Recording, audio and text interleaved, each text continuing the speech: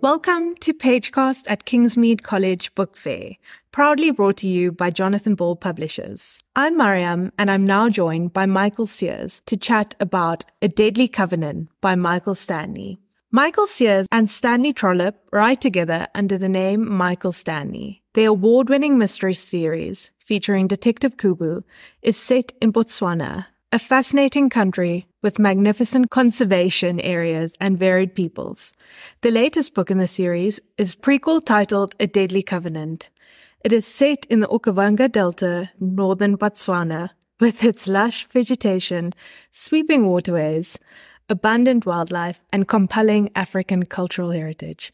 Welcome, Michael. Thank you very much. So let's start with the obvious and the very exciting question of the day. Why do you think book festivals like Kingsmead are significant? Oh, I think that getting readers and writers together, to say nothing of the industry, of course, is really important. I think that readers are interested in who writes books.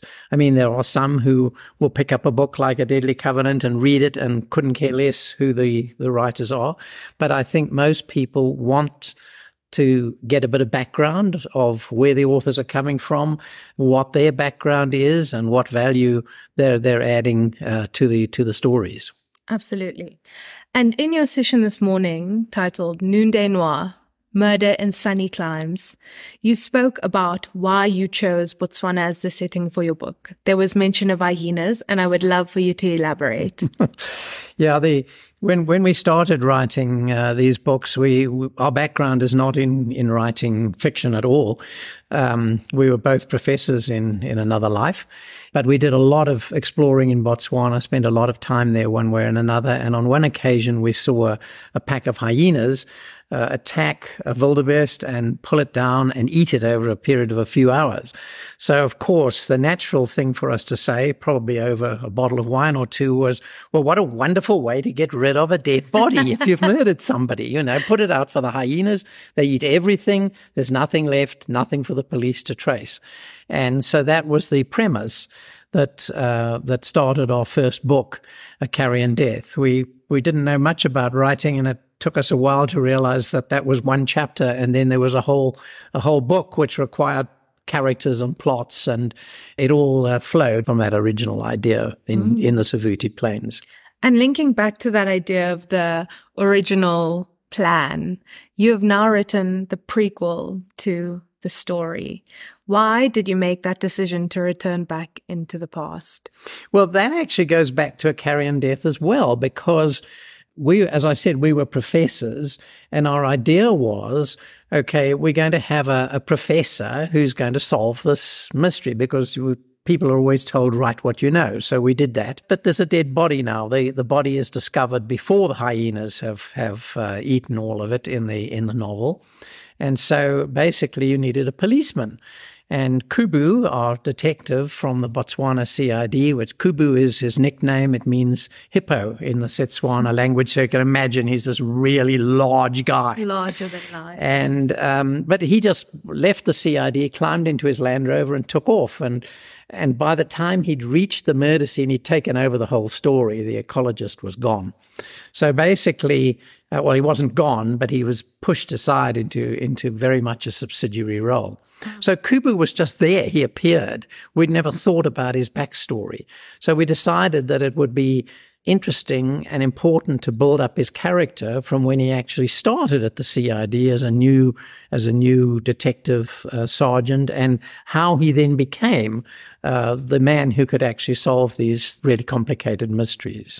So that was the motivation for the prequels. For the prequel, absolutely. And you've mentioned a little bit about his character, and as loyal readers will know, Detective Kubu is a beloved and highly respected character. What are some of his defining traits, and how does his personality shape his approach to solving crimes? That's a good question. Well, as I've said, he's really a big guy, but the hippo nickname actually also refers to another aspect of hippos, which is you don't want to get between a hippo and the river if you're on foot, or even if you're not on foot, because you cutting the hippo off from its objective.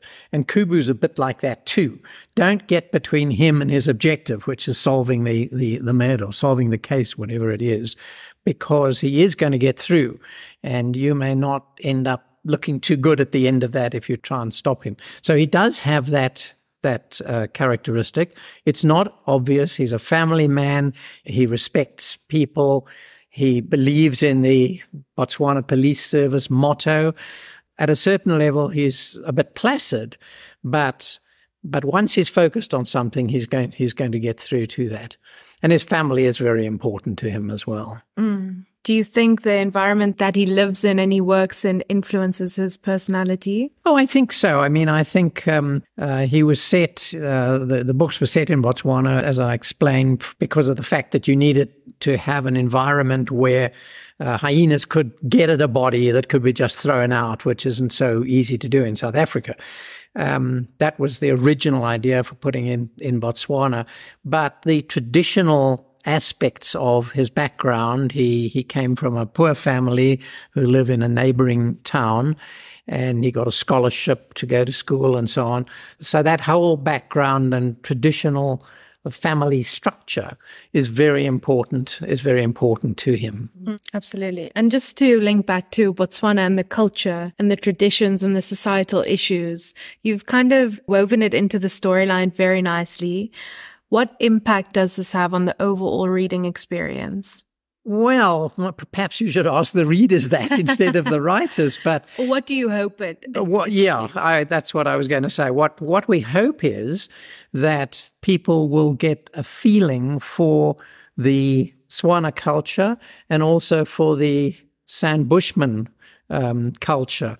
Perhaps not so much in the present, but somewhat in the past, and when there were more nomadic peoples around. But these are murder mysteries. They are entertainment, and they are plots, and they are characters. They're not supposed to be educational in that sense. Mm-hmm. But we think that people enjoy reading books set in different places where they can relate to the characters, because we're all people. We all react in more or less predictable ways to situations.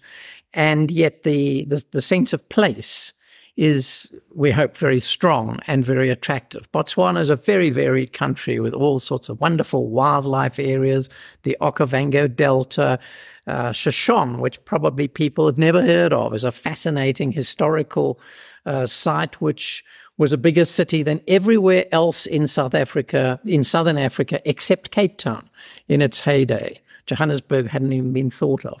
So there's tremendous history, culture, and variety in the background of the stories. And that comes across in the book and in the writing. Before we draw to a close, I think it is so important to ask you a little bit about the writing process, because as I've mentioned, you are what was dubbed half an author.